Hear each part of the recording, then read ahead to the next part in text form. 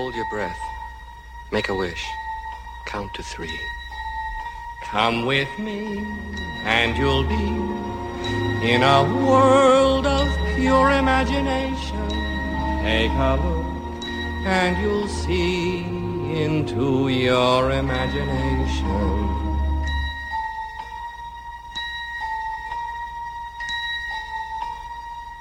We'll begin with a spin, traveling in the world of my creation. What we'll see will defy explanation.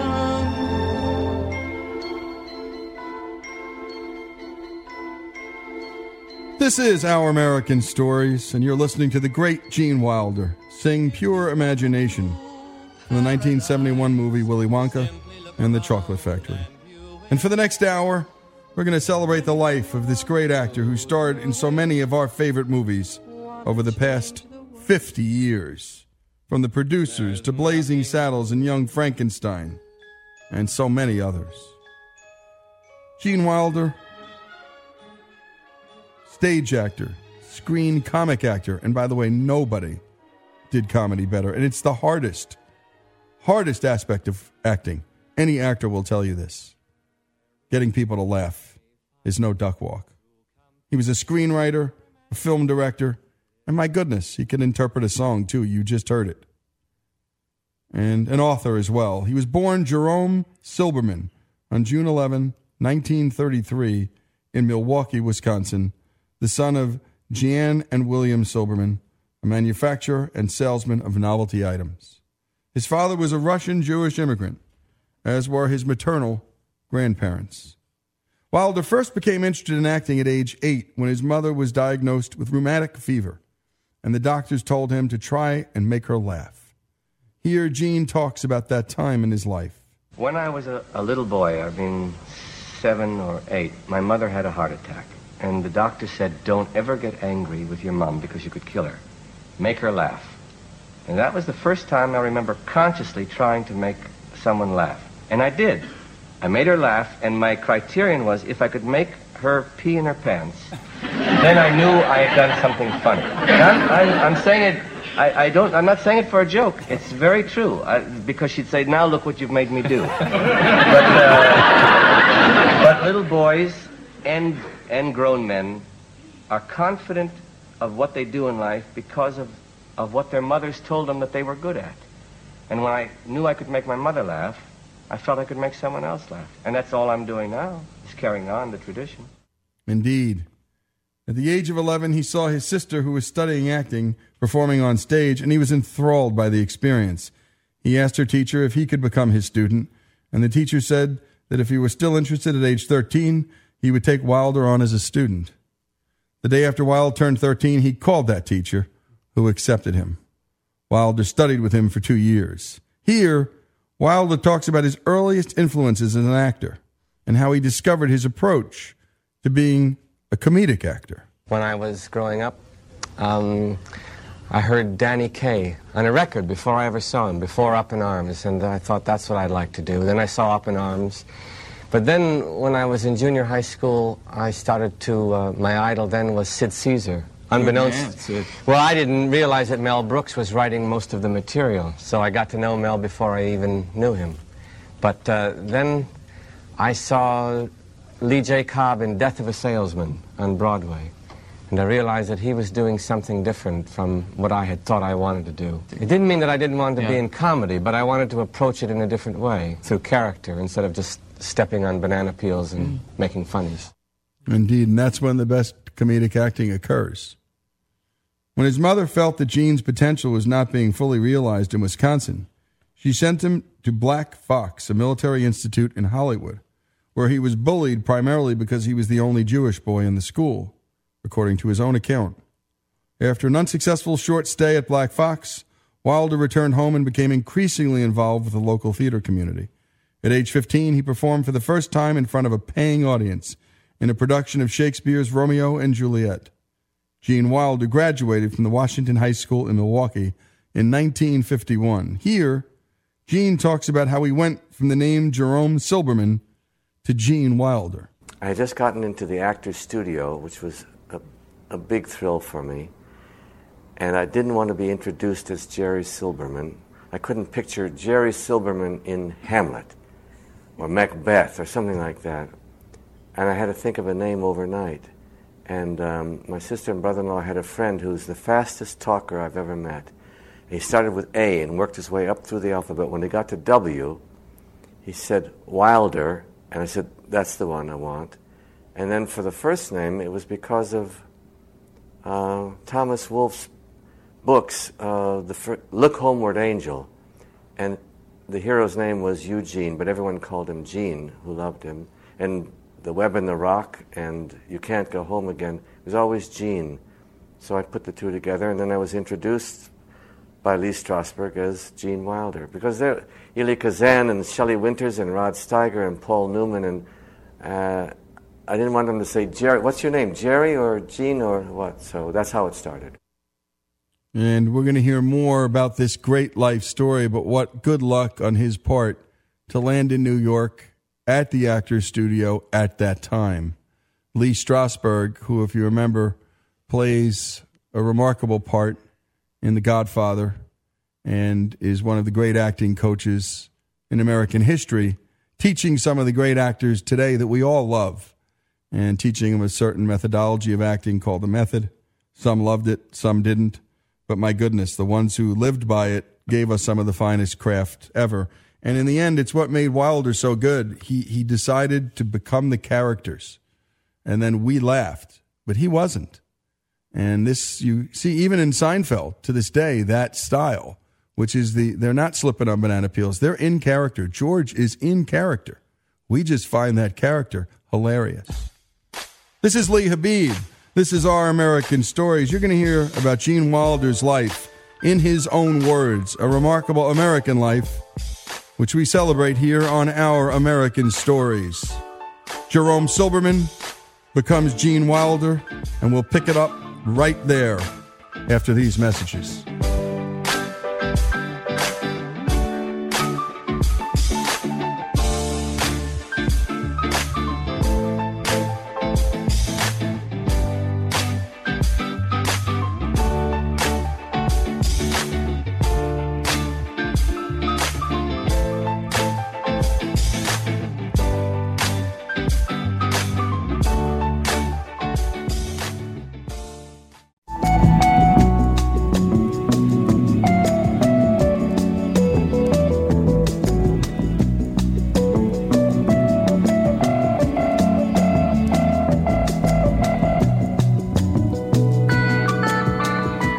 This is Our American Stories, the life of Gene Wilder. Following his 1955 graduation from Iowa, he was accepted at the Bristol Old Vic Theatre School in Bristol, England. After 6 months of studying fencing, Wilder became the first freshman to win the all-school fencing championship. No small feat. He was drafted into the U.S. Army in 1956, and at the end of recruit training, he was assigned to the Medical Corps and sent to Fort Sam Houston for training. In November of 1957, his mother died from ovarian cancer. He was discharged from the Army a year later and returned to New York. A scholarship to the HB studio allowed him to become a full-time student. At first living on unemployment insurance and some savings, he later supported himself with odd jobs such as a limo driver and fencing instructor. Wilder began his career on stage and made his screen debut in the TV series Armstrong Circle Theater in 1962. Although his first film role was portraying a hostage in the 1967 motion picture Bonnie and Clyde, Wilde's first major role was as Leopold Bloom in the 1968 masterpiece The Producers, for which he was nominated for an Academy Award for Best Supporting Actor. This was the first in a series of collaborations with writer-director Mel Brooks, including 1974's Blazing Saddles and Young Frankenstein, which Wilder co-wrote, garnering the pair an Academy Award nomination for Best Adapted Screenplay. Here's Gene Wilder talking with Larry King about the moment he met Mel Brooks and how Mel introduced him to a screenplay called Springtime for Hitler. I was in a play called Mother Courage by Bertolt Brecht, starring Anne Bancroft, whose boyfriend was Mel Brooks, and Mel came by to pick her up each evening after the show. And I was having trouble with one little section in the play. And he said, he gave me tips on how to act Brecht. He said, that's a song and a dance. He's proselytizing about communism. Just skip over that. Sing and dance right over it and get on to the good stuff. And he was right. That's the irony. And I did. Then he said, would you like to come to Fire Island with Annie and me? I'll read you the first 30 pages of a movie I'm writing. And I went to Fire Island. We went fishing on the surf, came back, had dinner, and then Annie and I sat down and he read 30 pages of Springtime for Hitler. That's what it was called then. And then he said, would you like to play that part of Leo Bloom? I said, absolutely. He said, all right. So don't take anything in the fall without checking with me. September came and I was offered One Flew Over the Cuckoo's Nest. Not the movie, the play with Kirk Douglas. So I called Mel and said, I feel a little silly, but you said, yeah. Can you get a 4-week out in your contract? I said, no one knows me. I can't. No, they said, can you get a 2-week out? He said. I said, maybe a 4-week, because I'm not a star. All right, we'll have to live with it, he said. 3 years went by. I never heard from him. I didn't get a telegram. I didn't get a telephone call. And I'm doing Murray Shiskov's play called Love on Broadway. Matinee, taking off my makeup. Knock, knock on the door. I open the door. There's Mel with a tall stranger. I said, Mel. He said, you don't think I forgot, do you? Classic. Wilder goes on to describe how Mel Brooks introduced him to Sidney Glazier and Zero Mostel. He said, this is Sidney Glazier, our producer. We're going to do Springtime for Hitler now. But I can't just cast you. You got to meet Zero first. Tomorrow, 10 o'clock, so my heart was pounding. I got to the office door of Sidney Glazier's office. The door opens, there's Mel. He says, come on in. Z, he called Zero Z. This is Gene. Gene, this is Z. And I put out my hand tentatively, and Zero grabbed my hand, pulled me to him, and kissed me on the lips. And all my nervousness went away. And then we did the reading, and I got the part, and everything was fine. Yeah, try that sometime, folks. Here's Gene Wilder and Zero Mostel from an early scene in The Producers where Leo Bloom, the accountant played by Wilder, throws an absolute fit when Max Bialystock, played by Zero Mostel, the producer, takes away his little blue blanket. May I speak to you for a minute? Go. You have 58 seconds. Well, in glancing at your books, I noticed that in the columns You marked... have 48 seconds left. Hurry. I glanced at your books, I noticed in the... 28 seconds. You're running out of time. The money goes around tick-tock. Mr. Bialystock, I cannot function under these conditions. You're making me extremely nervous. What is that, a handkerchief? What? Nothing, that's nothing. If it's nothing, why can't I see? My blanket, my blue blanket. Give me my blue blanket.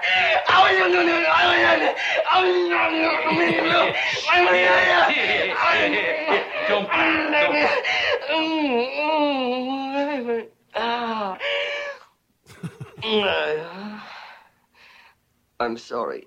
I don't like people touching my blue blanket. It's not important. It's a minor compulsion. I can deal with it if I want to. It's just that I've had it ever since I was a baby, and I find it very comforting. And the physical performance by Gene Wilder is as good as the verbal. And Buster Keaton would be, well, looking down from heaven and just thinking, wow. In 1971, Wilder auditioned to play Willy Wonka on Mel Stewart's film adaptation of Charlie and the Chocolate Factory. Wilder was initially hesitant when he learned about the role, but finally accepted it under one condition. Here's Gene Wilder with that story. I'd read the book, and Mel Stewart, the director, came to my home in New York. And he said, you want to do it? I said, well, I'll tell you, I'd like to do it if I can come out and all the crowd quiets down and I'm using a cane. Oh my God, Willy Wonka is crippled. And I walk slowly, and you can hear a pin drop, and my cane gets stuck in a brick, and I fall over on my face and do a forward somersault and jump up, and they all start to applaud. He said, Mel Stewart said, what do you want to do that for? I said, because no one will know from that point on whether I'm lying or telling the truth. He said, are you saying you won't do the film if you can't do that? I said, that's what I'm saying. Okay, we'll do it. And I meant it. He did mean it, and that's why Gene Wilder is Gene Wilder. Yeah, because that's not in the book. It is not in the book. When Woody Allen offered him a role in one segment of Everything You Always Wanted to Know About Sex But Were Afraid to Ask, Gene Wilder accepted. Everything, the movie, was a hit. It grossed $18 million in the United States against a $2 million budget. Here is the scene from that film where Wilder plays a doctor whose patient informs him about his love for a particular barnyard animal. Come in, Mr. Milos. Come in. Sit down right over here. I just want to get some history on you first. So, your name is? Stavros Milos. And your address? Armenia. Armenia. I am from Armenia. I am visiting my brother. I see. Occupation? Shepherd. A shepherd? My whole family. Except for my brother over here, who is a rug salesman. Mm-hmm. Have you had any major illnesses? No. None. Good. So, now, what seems to be the trouble? I'm in love with a sheep. I beg your pardon? I am in love with a sheep. Oh, I see. See, doctor, up there in the mountains where I tend my flocks, it's so beautiful under the starry skies. And I am alone. And sometimes it gets so lonely. And the hours pass. And soon I desire a woman. But, doctor, there are no women. I'm not married and... Well, one night last summer, I saw her. Her? Daisy. Sheep. And how Gene Wilder plays this, how straight he plays it, is just one of the hardest things to do in comedy. And it's what made it so good. He just played the part. And, you know, sitting in front of me is a book called True and False by David Mamet, the great playwright and acting coach. And he continually says again and again, just do the words. Just let the words do the work. It's not about you. It's not about your performance. Let the words do the work. And let the character be revealed through the words. Actually, it sounds real simple. But you heard Gene Wilder in that conversation about a prior movie and his artistic decision. And you're hearing it again and again in each of these clips. You know, he plays the accountant and the producers, and he just plays it straight. And that's why he's so damn good. When we come back, Young Frankenstein and beyond. This young actor becomes a mature and seasoned actor, and pretty soon, an internationally famous one. This is Lee Habib. This is Our American Story, celebrating the life of Gene Wilder.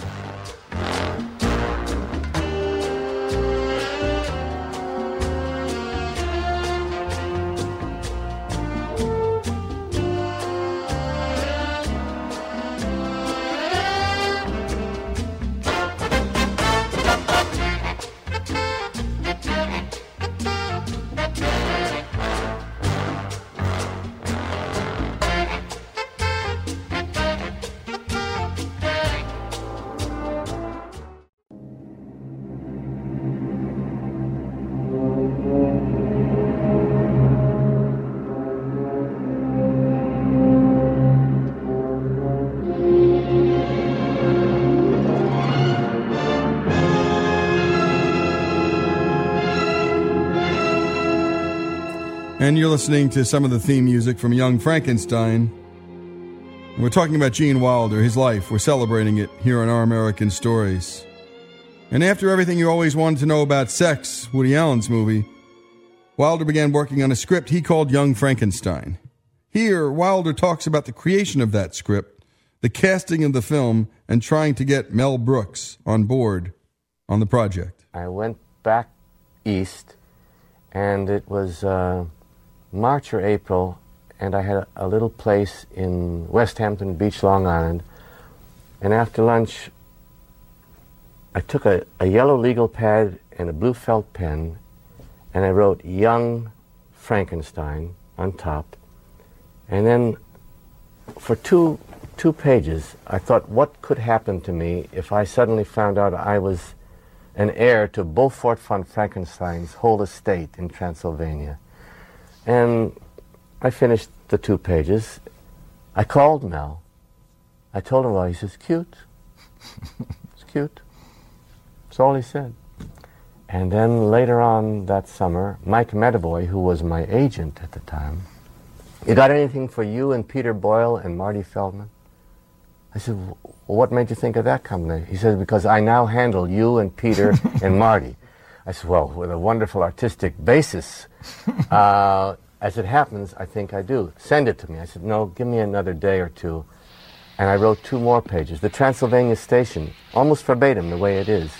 And I put an ending on it. Track 29? Yes. And Mike Medavoy called me and said, I think I can sell this. What do you think about Mel directing? I said, yeah, I'd love it, but you're whistling Dixie, because he won't direct something he didn't conceive of.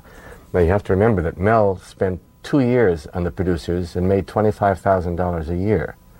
He spent the next 2 years on the 12 chairs, $25,000 a year. Neither one made a penny. Joe Levine made money, but Mel didn't. They were offering him $250,000 or $25,000 or whatever to direct this. And he said yes. He called me. He said, what are you getting me into? I said, nothing you don't want to get into. I don't know. Next day they said, we signed Mel. Having just seen Marty Feldman, and by the way, that's the actor who played Igor, on television, Wilder was inspired to write a scene that takes place at Transylvania Station, where Igor and Frederick meet for the first time. The scene was included in the film almost verbatim. Dr. Frankenstein.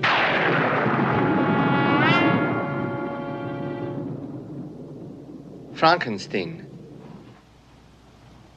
You're putting me on. No, it's pronounced Frankenstein. Do you also say Froderick? No, Frederick. Well, why isn't it Froderick Frankenstein? It isn't. It's Frederick Frankenstein. I see. You must be Igor. No, it's pronounced Igor. But they told me it was Igor. Well, they were wrong then, weren't they? Of course. I'm sure we'll get along splendidly. Oh, sorry. You know, I don't mean to embarrass you, but I'm a rather brilliant surgeon. Perhaps I could help you with that hump. What hump? What hump? Young Frankenstein was a huge success, with Wilder and Brooks receiving Best Adapted Screenplay nominations at the 1975 Oscars, losing to Francis Coppola and Mario Puzo for their adaptation of The Godfather Part 2. Shortly after Young Frankenstein, Wilder and Brooks set out on another film called Blazing Saddles. Here, Gene talks about how he was nearly cast for another role. I wanted to play the Waco Kid, the part that I did play. And Mel said, no, you're too young. I want an over-the-hill alcoholic. I got Dan Daly who's going to play it. He wanted me to play Harvey Korman's part. I said, I'm all wrong for this. And 6 weeks went by. Dan Daly begged off because he had just finished directing something, so they got Gig Young. Gig Young got into the costume, makeup, on the way to the jail cell, and foam started coming out of his mouth. He was on the wagon suddenly and withdrawing, and Mel thought he was acting, some method acting. He said, good, keep doing what you're doing. And then he passed out, and Mel said, it's a sign from God. He called me from the phone on stage. He said, can you come tomorrow? I said, I'm supposed to go to London to do The Little Prince with Stanley Donen directing. Beg off. The next day I was on a plane, and the next day I was hanging upside down in the jail cell. And here's Gene Wilder introducing himself as the Waco Kid from this scene in Blazing Saddles. I don't know if you ever heard of me before, but I used to be called the Waco Kid. I was just walking down the street, and I heard a voice behind me say, reach for it, mister. And I spun around,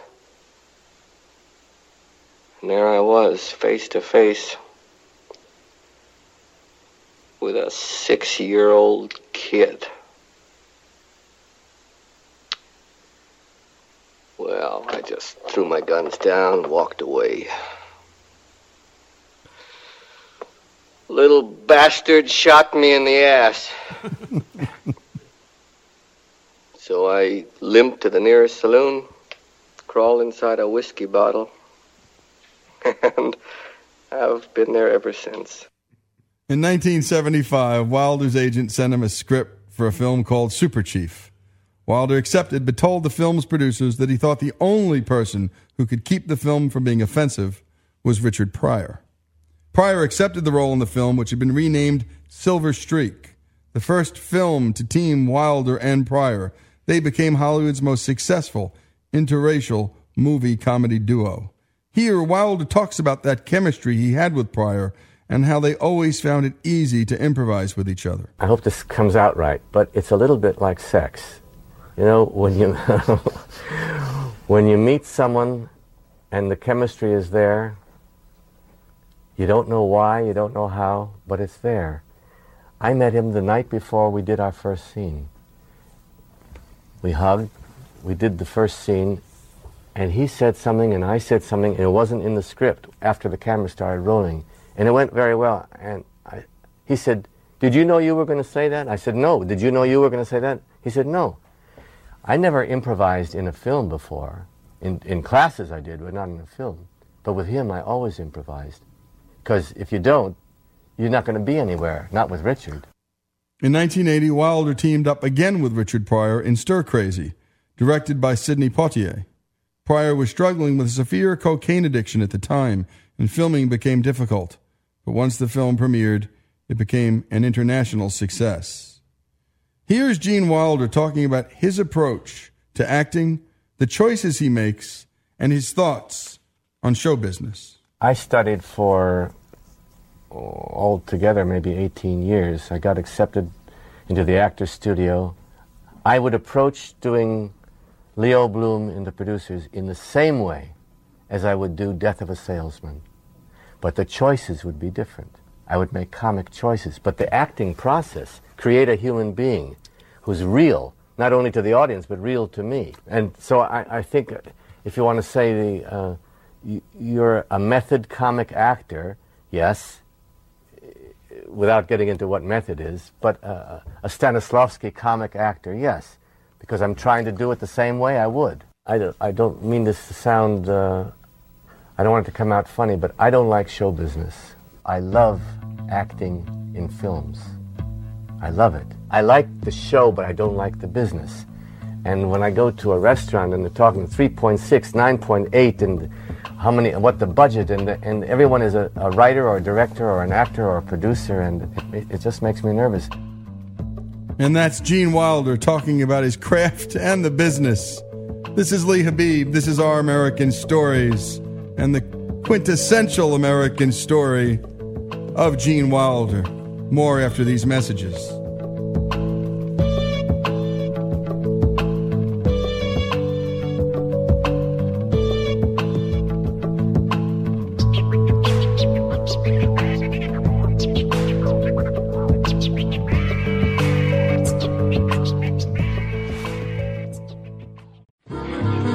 If you're blue and you don't know where to go to, why don't you go where fashion sits? Different types who wear a day coat, pants with stripes, or cutaway coat, perfect fits. Dressed up. This is Our American Stories. And was there anything Gene Wilder couldn't do? We learned that he worked for and with Sidney Poitier, and they became fast friends, working together on a script called Traces, which became 1982's Hanky Panky, the film where Wilder met comedian Gilda Radner. And that was in August of 1981. It would change his life. When filming ended, Wilder found himself missing Radner, so he called her. The relationship grew, and the couple married in September of 1984 in the south of France. Anyone who knows the story of Gene Wilder knows about the deep connection he had with Gilda, whose life was tragically cut short by ovarian cancer.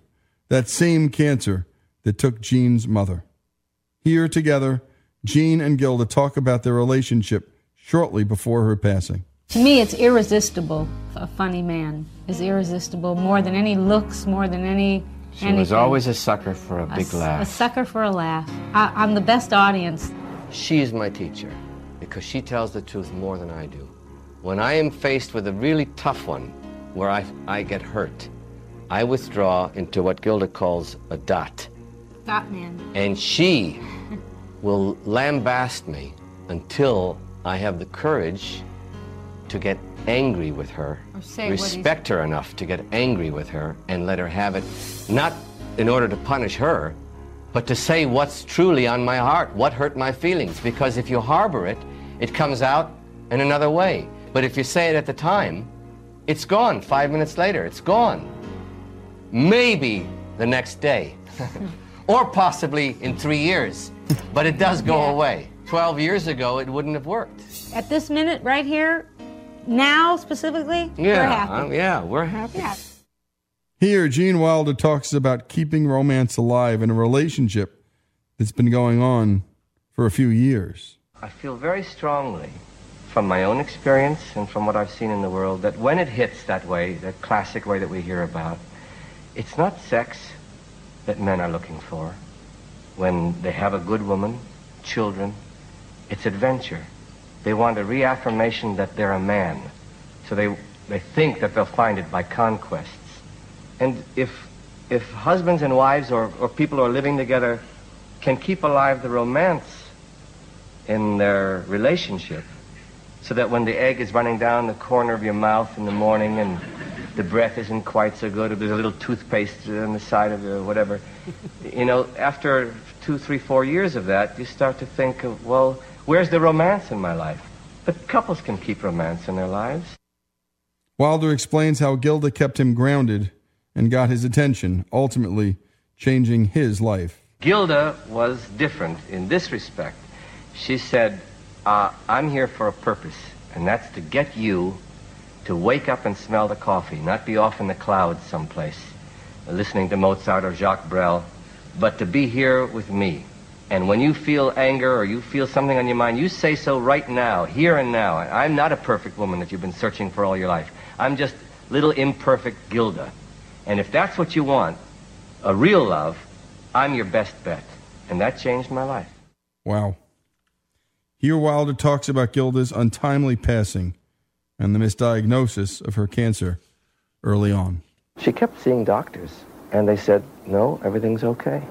What are you worried about, they would say. And she would say, I'm worried I have cancer. Well, it's nothing life-threatening, they said. And she used to complain that they don't believe me. They don't believe me. If she had been diagnosed 9, 8, 7, 6 months before, I'm not telling you that I know, but I would bet my bottom dollar that she'd be alive today. I thought she was going to pull it out. I never thought she would die. Never. And sometimes she would grab my hand and look at me, stare right into my soul and say, really? Really? And I'd say, if I could live as long as you're going to live, I'd settle right now. And I meant it. I thought that I would die before she did. I thought she would make it. After her death, Wilder spent several months researching cancer and contacting experts to figure out what went wrong, why his wife wasn't given a simple test that would have detected immediately whether she had ovarian cancer. In May of '91, he testified before Congress advocating for patients. Then he co-founded Gilda's Club, a nonprofit organization with local chapters all over the United States, which provides social support for cancer patients and their caregivers. He also gave Radner's name to the ovarian cancer research program at Cedars-Sinai Medical Center in Los Angeles. In this clip from the 2003 compilation Voices for Gilda, a tribute to benefit the Gilda's Club organization, Gene Wilder shares a short, touching tribute to his deceased wife. The song, Ohio, is a number from the 1953 musical Wonderful Town. Gilda and I used to sing this little song by Leonard Bernstein from the musical Wonderful Town. We sang it for our closest friends at intimate little dinner parties when everyone was supposed to get up and do something. I was always nervous getting up and doing something, but Gilda and I sang this song, and it made us feel better. Once in a while, we even sang it alone, at home, when we were feeling a little lonely. Why, oh, why, oh, why, oh, why did I ever leave Ohio? Why did I wander to find what lies yonder when life was so cheery at home? Oh, wandering while I wander, why did I stray? Why did I roam? Oh, why, did I leave Ohio? Maybe I'd better go. O-H-I-O. Maybe I'd better go home. Wilder spent most of his time painting watercolors, writing, and participating in charitable efforts. In 1998, he collaborated on the book Gilda's Disease with oncologist Stephen Piver, sharing personal experiences of Radner's struggles with ovarian cancer. Wilder himself was hospitalized with non-Hodgkin lymphoma in 1999, but confirmed in March 2005 that the cancer was in complete remission following chemo and a stem cell transplant. Wilder died at the age of 83 on August 29, 2016, at home in Stamford, Connecticut, from complications of Alzheimer's disease. He had kept knowledge of his condition private, but had been diagnosed 3 years prior to his death. Jordan Walker Perlman, the nephew child of the legendary actor, wrote this statement to honor the special person in his life. And I quote, "It is with indescribable sadness and blues, but with spiritual gratitude for the life lived that I announced the passing of husband, parents, and universal artist Gene Wilder at his home in Stamford, Connecticut. It is almost unbearable for us to contemplate our life without him. The cause was complications from Alzheimer's disease, with which he coexisted for the last 3 years. The choice to keep this private was his, in talking with us and making a decision as a family. We understand for all the emotional and physical challenges this situation presented, we have been among the lucky ones. This illness pirate, unlike in so many cases, never stole his ability to recognize those that were closest to him, nor took command of his gentle, central, life-affirming core personality. It took enough, but not that. The decision to wait until this time to disclose his condition wasn't vanity, but more so that the countless young children that would smile or call out to him, 'There's Willy Wonka,' would not have to then be exposed to an adult referencing illness or trouble and causing delight to travel to worry, to disappointment, or to confusion. He simply couldn't bear the idea of one less smile in the world. He was 83 and passing, holding our hands with the same tenderness and love he exhibited as long as I can remember. As our hands clutched and he performed one last breath, the music speaker, which was set to random, began to bear out one of his favorites, Ella Fitzgerald. There is a picture of he and Ella meeting at a London bistro some years ago that are among each of our most cherished possessions. She was singing "Somewhere Over the Rainbow" as he was taken away. This is Our American Stories, the life of Gene Wilder. From your window pane to a place behind the sun, just a step beyond the rain.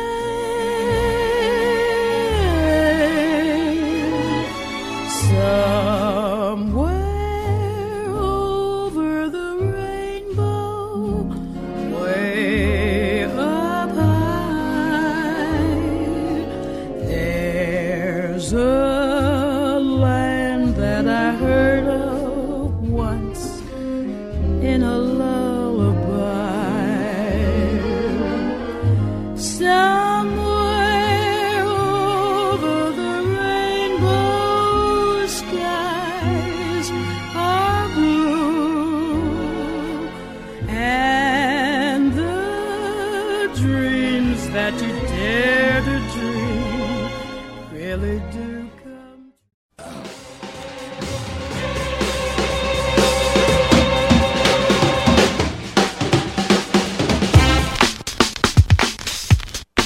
This is Lee Habib, and this is Our American Stories. And now it's time for our Turning Point series, where we hear from folks about turning points in their lives, what it was, what life was like before it, after it, and where they are now.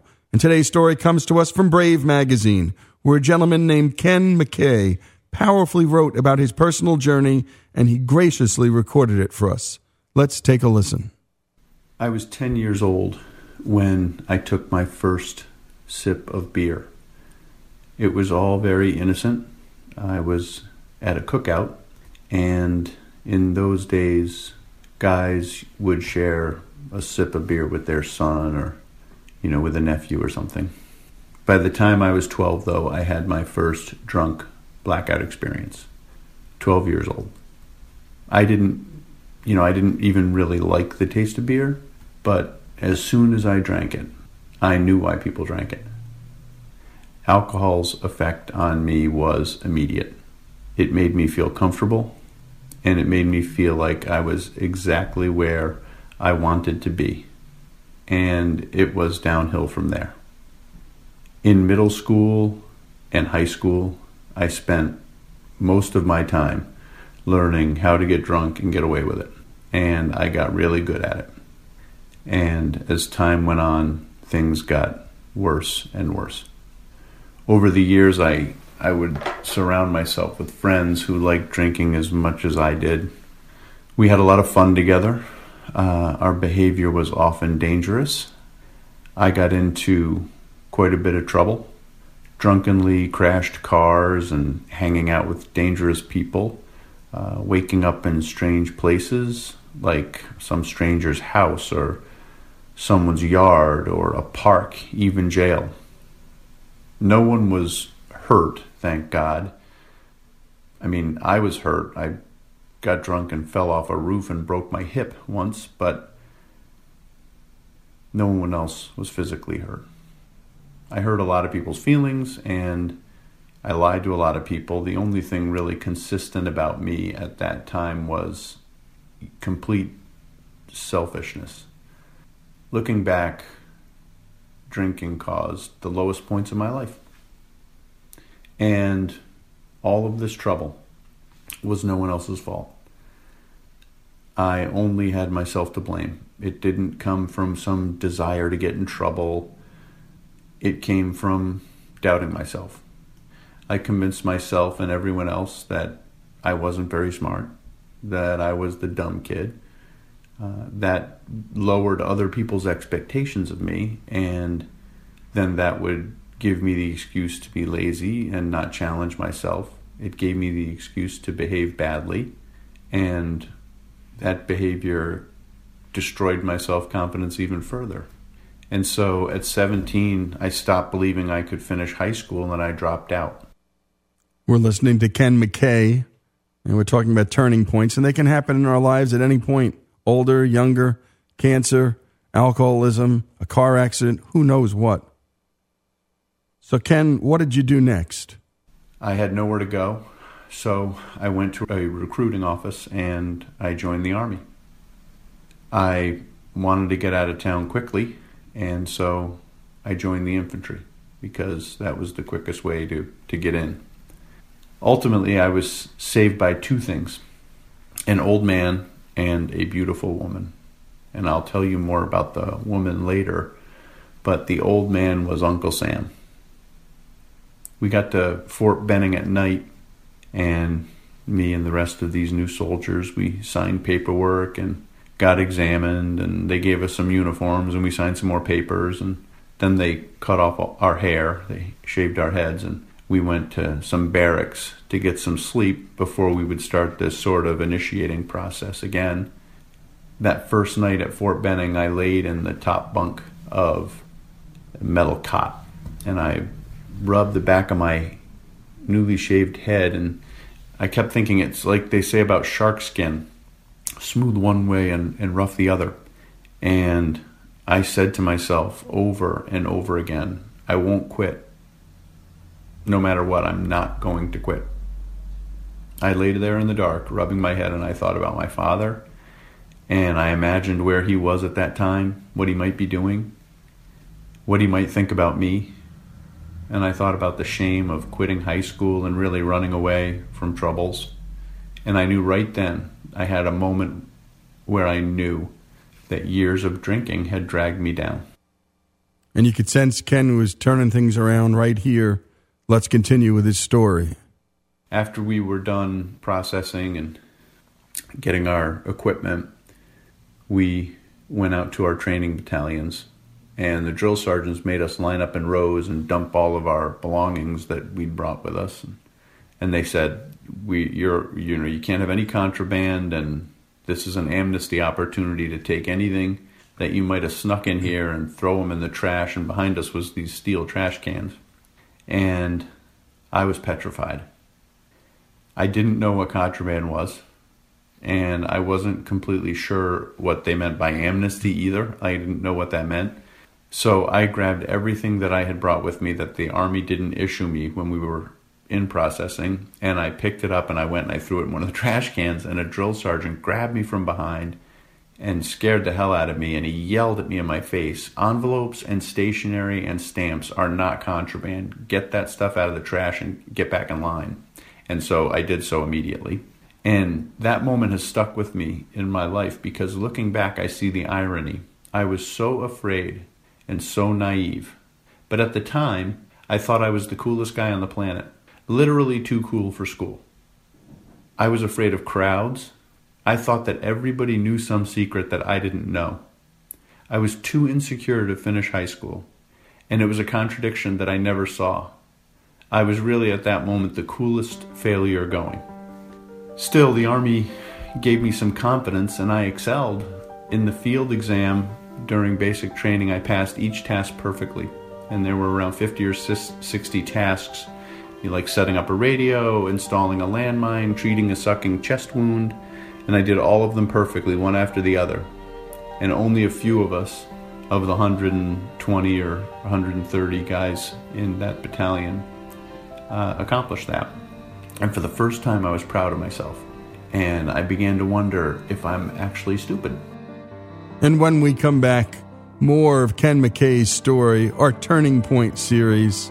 And again, it can happen to any of us. It has happened to any of us. And it will happen more than likely again. This is Lee Habib. This is Our American Stories, Ken McKay's story, when we come back.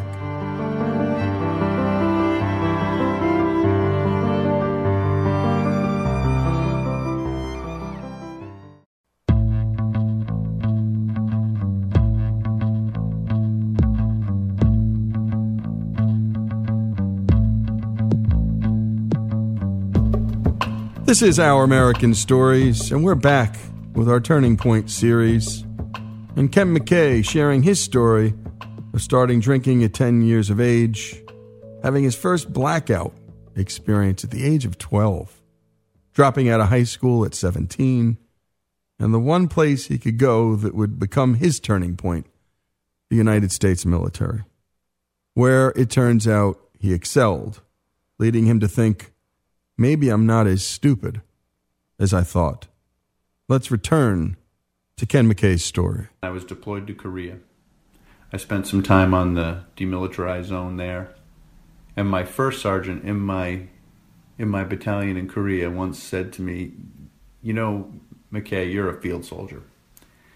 I never complained, which in the Army and elsewhere I've come to learn is a hugely important trait. I would work all day and night. I would always do more than asked. We needed sandbags filled one day while we were up on the DMZ. I stayed when everyone else left to eat and filled bags alone at the bottom of this sandy hill.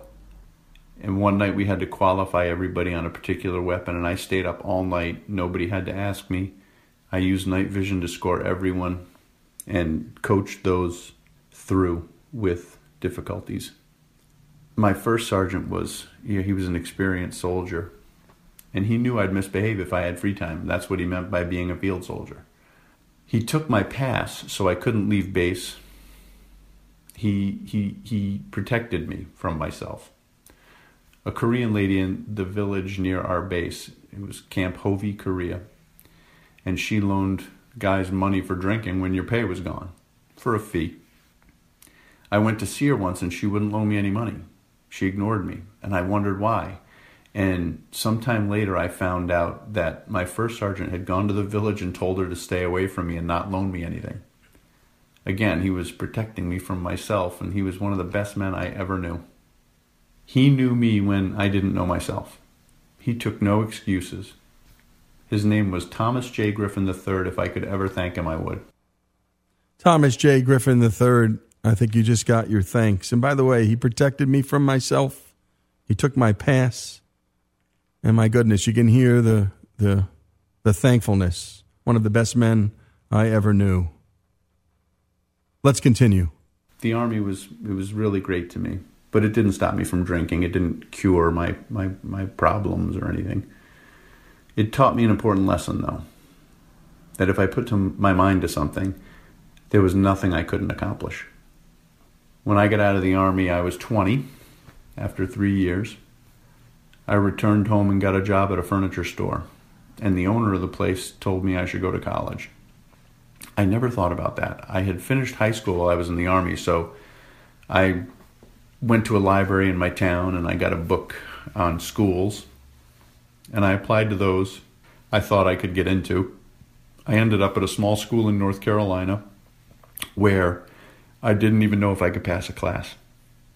But it seemed like the right thing to do. It seemed like the thing my peers were doing, and so I did it. I had no idea what my ability was. After all, I was a high school dropout. Like the Army, I threw myself at it, not knowing if I could succeed, but again, determined not to quit. It was about that time that I met a beautiful woman. Her name was Mary, and I fell in love with her, and I still thank God for her every day. And Ken continues with what this woman, this beautiful woman, Mary, did for him. She lived in my hometown in Rhode Island, and we were the same age, but she acted like an adult, and she didn't do the same kind of things that I did. I needed to grow up, and she provided a great example. The Army had laid some groundwork, but it was Mary who really helped me change. After college, I moved back to Rhode Island, where Mary and I were married shortly after. The economy was bad, but my self-doubt was receding, and with Mary's support, I applied to law school and was accepted. After my first year, I was on the law review. I graduated from law school, took the bar exam, and passed. My first job was at a small law firm in Rhode Island where I met a wonderful man who became a mentor to me. He had been in politics, and he introduced me to a guy who wanted to run for governor. So I met with Don Kachiri over a BLT at a local restaurant, and after a few minutes I thought, this is exactly the kind of person that should be governor. He was a long shot, and he didn't have a lot of help, and I knew I was going to put in a lot of hours as his campaign manager, but I agreed to do it, and we got started, and he won. It was historic. I became his chief of staff, and I went on to run his successful re-election a few years later. From there, I went to a big law firm. That was people's expectation at the time. That's what you did. And I did it, but I only did it for the money. Remember this, when you do something solely for the money, it's rarely worth the money. So true. And he had escaped living for the alcohol. And that didn't end well. And he was learning that just doing something for dollars, well, that's never going to end well either. Thankfully, Ken escaped the trap of living for money. And here's the final portion of his remarkable turning point story. I went back to the thing that gave me the most satisfaction. I got back into politics. I helped win several governor's races across the country. I held senior roles in national political organizations. I managed budgets of hundreds of millions of dollars. I'd never imagined the possibility of any of these successes in my adolescence. I even managed a presidential campaign. Despite great opportunities and experiences, some successes and achievements in my life, I spent a lot of my life not believing in myself. But I still found a life. I found a meaningful purpose. And I found the greatest thing I have, a beautiful wife and 3 kids. So after everything I've learned, I'm going to try to give you a couple of pieces of advice. First and foremost, at any point in your life, make good choices. I learned that lesson the hard way. If you're considering something and you have that twinge that it might be wrong, it's probably really wrong. And I would suggest you don't do it. Or at least really take a long pause and think through what might be the matter. Because making the wrong choices can haunt you. Wrong choices can cause regrets and sorrow, and trust me, those feelings are hard to shake. The right choices, on the other hand, will serve you well your whole life. Second, don't waste time worrying about what other people think. My self-doubt drove me to bad decisions when I was younger, followed by lifelong regrets. Be yourself. Other people will respect you for it. Third, be fearless. Believe in yourself, trust yourself, and make your own decisions. We are all stronger, smarter, and more capable than we think. Once you have that knowledge, it's powerful. Some of you are going to experience self-inflicted difficulties during your lives. Some of you are going to doubt yourselves. But you should know that if you decide to follow those pieces of advice, you can overcome anything to find happiness. And such good advice and hard-won wisdom from Ken McKay, who turned his life around thanks to a first sergeant, to a bride. And by the way, that guy at the furniture store who said, son, you need to be going to college. You know, all these things we can do for people. We don't even know it, but we can. The power of our words, the power of our example, the power of our leadership. And thank you for sharing that story with us, Ken. And if you have a turning point story, give us a call at 844-627-8255. Record your story there or leave us your information and we'll help you record it. Once again, that's 844-627-8255. And by the way, go to ouramericannetwork.org. Another one of our favorites was Bill Bachman's turning point story. He left a partnership in a law firm in Washington, D.C., and not just any law firm, Williams & Connolly, one of the great law firms in this country. And he did it all because something was missing in his life, and he decided to coach Division III sports at Catholic U University. And my goodness, at Catholic University, and what a difference in his life. This is Lee Habib, Turning Point, Ken McKay's story. Your stories here on Our American Stories.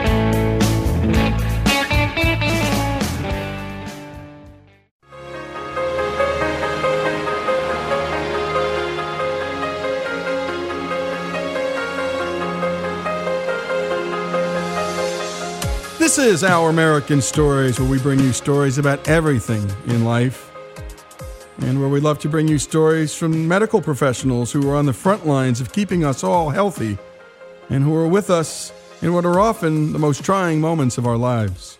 And today we bring you just such a story that we found on the terrific website lifeset.com. I happen to write for them too. It was written by a critical care physician named Jeremy Topin, and he graciously recorded it for us. Let's take a listen to Jeremy's story.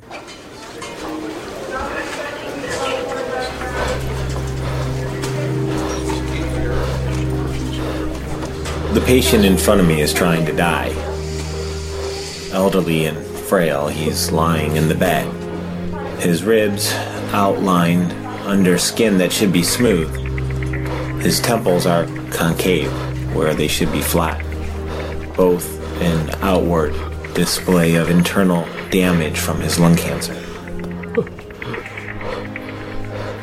More striking than his cachexia are the strained muscles in his neck and his pursed lip breathing. He is working hard, for each breath drowning in the air around him, from his cancer or pneumonia, or more likely both. It's my first night on call as a senior resident in the ICU.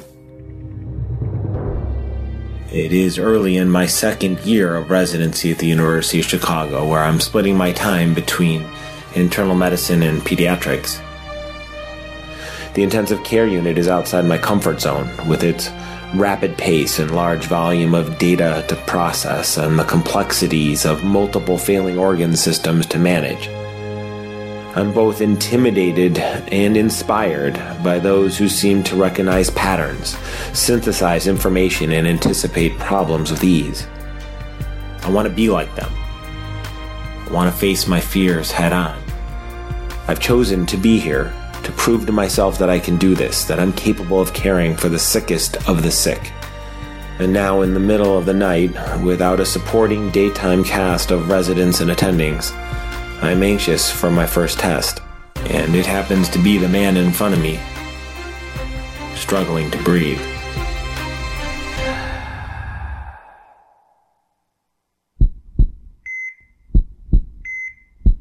I want to be here. I want to be a critical care physician. I know what to do. A, B, C, airway, breathing, circulation. He has A in airway. He needs B, help with his breathing. His C, circulation, is fine, and his blood pressure, for the moment, is good. The team, 2 interns and me, prepare to intubate, placing a tube into his lungs to help him breathe.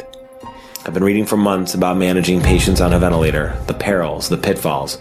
I reviewed chapters in books written by my attendings who I will report to in the morning. I'm ready.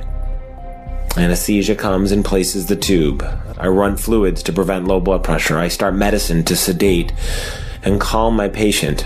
I call out ventilator settings to help breathe for and give oxygen to my patient. It all goes wrong. His blood pressure drops dangerously low. He's thrashing around in the bed, working even harder than before. Alarms on the ventilator are beeping. His oxygen levels are now critically low. He needs more sedation to calm him, but that will make his already low blood pressure worse. He needs medicine to help support his failing circulation, but it requires a special IV, a central line in his neck or groin. I have placed a few, but not in critical situations, much less in a patient thrashing about all over the bed. I tried different settings on the ventilator. Settings for pneumonia with high oxygen and more pressure. Settings for COPD with quicker but smaller breaths. All to no avail. He is not following the books I have read nor any pattern I recognize. He's gone from bad to worse and now is close to death. I breathe. All eyes are on me. The nurses, the respiratory therapists, the interns are all looking to me, the senior resident, to take charge and help this patient. But the puzzle of my patient's physiology is beyond my recognition.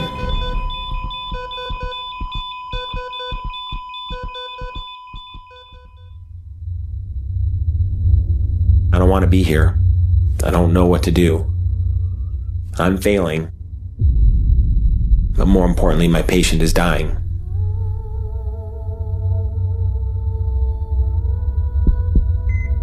Call a code, I say. The nurses look puzzled, but he's not coding. His heart hasn't stopped. He's about to. Call it. I need more help. I need more people here. Dr. Cart, ICU, Dr. Cart, ICU echoes overhead, alerting all those on call scattered throughout the hospital that there is a code or an arrest. They're to stop what they're doing to come to assist when that hospital-wide alarm is sent out. But when they enter the ICU, breathless from their sprint, they do not find a patient without a pulse, but instead a senior resident who is failing in his responsibility to help his patient. I feel shame, inadequate, an imposter. Worst of all, I am a danger to my patient. There's now a larger group of residents, some more senior, others the same level of training as me. I quickly explain the situation, and after a few questions, two of them look at each other with recognition of the pattern that has eluded me. Acute right heart failure prompted by positive pressure from the ventilator. The right ventricle is struggling to pump blood to the lungs. Usually our focus is on the left ventricle pumping blood to the body. Difficult to treat when recognized, impossible if not appreciated. One resident deftly places that IV in his neck. The other goes to work on the ventilator, modifying the settings, and 30 minutes later, my patient is stable, at least for the next few hours, through no help of my own.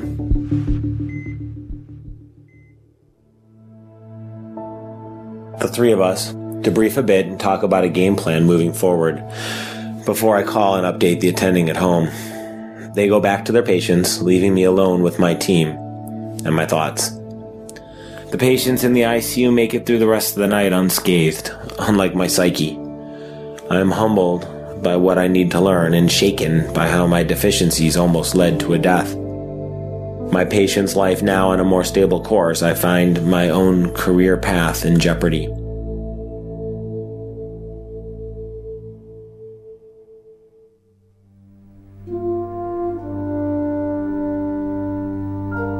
With a bit more time separating me from the event, I start to process the evening. My colleagues who came to my rescue did not judge me. They came to help a co-resident and patient in need. The shame or judgment I felt was my own and my own to bear. Today, I appreciate even more the culture and learning environment at the University of Chicago, where cooperation trumps ego and pride. In an environment that encourages resident autonomy, asking for help is not a sign of weakness. What could have led to an abandonment of a life goal instead became a building block for future learning. It has been 17 years since my first night as a senior resident in the ICU. 12 of those have been as an adult pulmonary and critical care doctor, working with a group of physicians that practice with the same philosophy, that recognizing one's limits is an important part of being a doctor. There is no sin in having deficits, but there is in failing to acknowledge and learn from them. I learned more that night than the pattern of acute right heart failure. I took a big step to being a lifelong learner.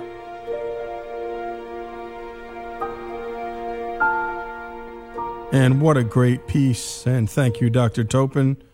And my goodness, he was recalling that incident as if it happened yesterday. And it's something we've all experienced in some way, shape, or form. It's how we learn, folks. And asking for help is not a weakness. Dr. Jeremy Topin's story here on Our American Stories.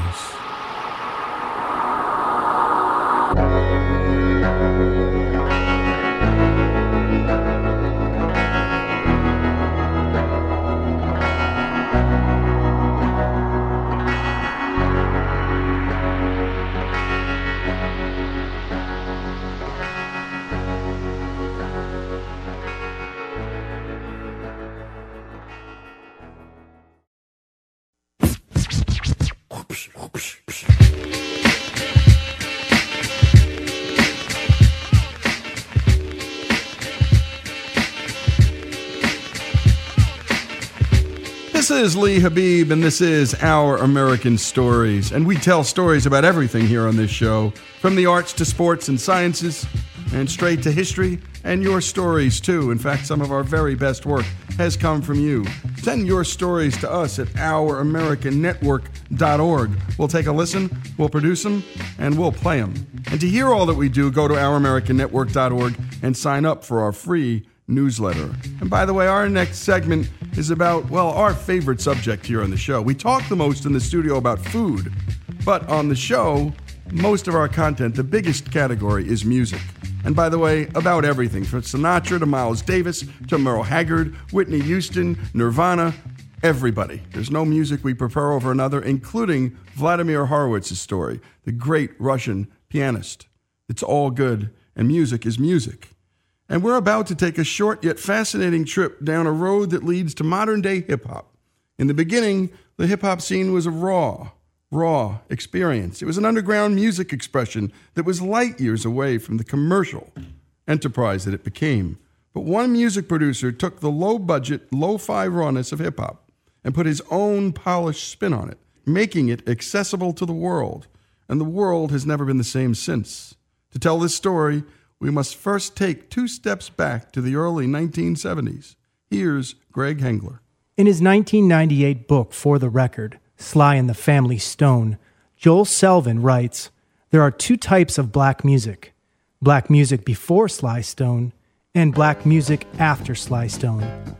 Though their influence on hip-hop wouldn't be fully realized until the birth of the genre, Sly and the Family Stone had a major impact on hip-hop artists and their musical tastes, as well as the music that they would end up creating."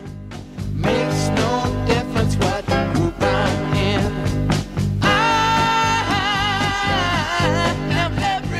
Here's music historian Jason King. Just as the rise of female singer-songwriters in the 1970s meant that people like Joni Mitchell were able to produce their own vision of who they were in the recording studio, you also have the rise of African-American artists who start to use the recording studio in a way that's incredibly creative and very different than the past. People like Stevie Wonder, Marvin Gaye, and Curtis Mayfield, and particularly, I think, Sly from Sly and the Family Stone. These artists became the producers themselves. Here's record producer Arthur Baker. He was his own boss. You couldn't think of anyone telling Sly what to do in the studio. Here's Q-Tip from the hip-hop group A Tribe Called Quest. I can talk about Sly and the Family Stone for a very long time. Okay, play it. Gang.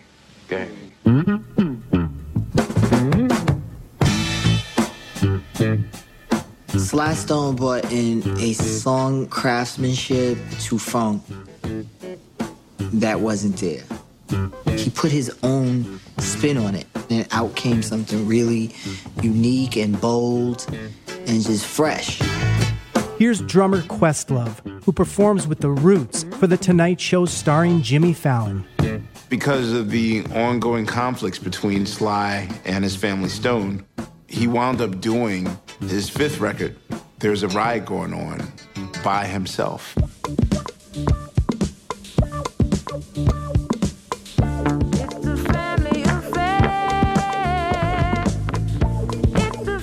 Here's music historian Oliver Wang. Sly Stone was such a huge musical experiment. He would try playing with things that most other musicians hadn't thought about. He did it like what now we'd call a home studio.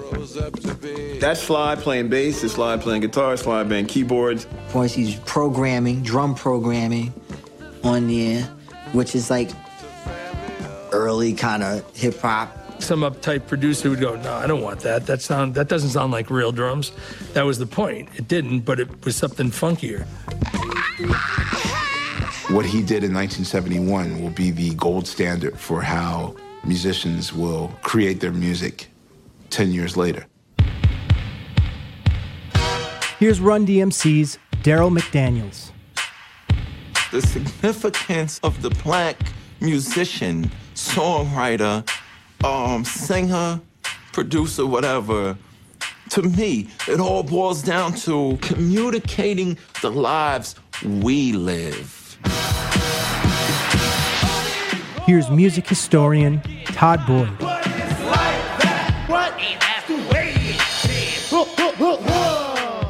It's a generation of people who don't have access to musical instruments, who don't have musical training. They're using music to create new music. We took what was available and created hip-hop. Why you surge? Take the train to the plane, drive a school on the church. It's like that. That's the With hip-hop, the role of the producer changes completely. You have producers sampling and using drum machines. Here's musicologist Fredera Hadley. The best producers, they have this ability to create a signature tapestry that makes all of these bits and pieces actually sound like an original composition. You are now about to witness the strength of street knowledge. Straight out of Compton is a crazy brother named Ice Cube from the stupid dope gang with an attitude. In the early 1990s, Dr. Dre basically put West Coast hip-hop on the map. He was notorious for having this sound that was unlike anything else. Here's hip-hop producer Hank Shockley. Gangsta rap, that music took on a life of its own. And it gave the West Coast and LA scene its own voice. Here's record producer Tricky Stewart. I remember the shift when NWA and Dre came into the scene. Sonically, it was polished, but at the same time, it was like this super hard West Coast sound. I'm dropping flavor, my behavior is hereditary, but my technique is very necessary. Blame it on Ice Cube, because he said it get funky when you got a subject and a predicate. And you felt Dre's presence as one of the greatest hip-hop producers of all time, if not the greatest. Here's music executive Jimmy Iovine. When we started Interscope, I didn't know anything about running a business, and I knew even less about hip-hop. So his fellow John McClain was an A&R guy. He brought this tape and said, we have to sign these guys. I said, who is it? He goes, it's Dr. Dre. It's his solo record. It used to be an NWA. I said, okay. I said, I don't really know a lot about it, but, play it for me. 1, 2, 3 into the 4. Snoop Doggy Dogg and Dr. Dre is at the door. And I didn't know a lot about it. I didn't understand the music, but I understood the sound. Dre creep to the mic like a fan. Well, I'm peeping and I'm creeping and I'm creeping. So Dre comes in. I said, Dre, who recorded this record? He said, I did. I said, no, not who produced it. Who engineered it? He said, I did. I said, wow, this guy's onto something. With a producer who can rap and control the mic. Here's Dr. Dre. Everybody has to have their own sound, you know what I'm saying? That's what makes it different, and I'm a perfectionist. Because no matter how hard you work in the studio, no matter what you do, you don't know if people are going to dig it. It's very easy to make a hip-hop record. It's not easy to make a good hip-hop record. When Dre came in with The Chronic, he was using live musicians and recording it very sparse. He's finding samples that we all overlook, pulling from funk and G-funk. You listen to the sample on G-Thing. It's like this and like that, like this and it's like. Here's RZA from the Wu-Tang Clan. He's hearing things that the average ear will never encounter in a song. And then when he hears it, he'll pull it out. He will pull it out. Here again is Questlove. I'll admit something to you. I was one of the initial naysayers of Dr. Dre's The Chronic. It was like everything I didn't want hip-hop to be. It was clean, louder, bigger. I wanted my hip-hop dirty. This DIY approach, this very low-budget, lo-fi approach to making music. That's what I felt hip-hop should and always be.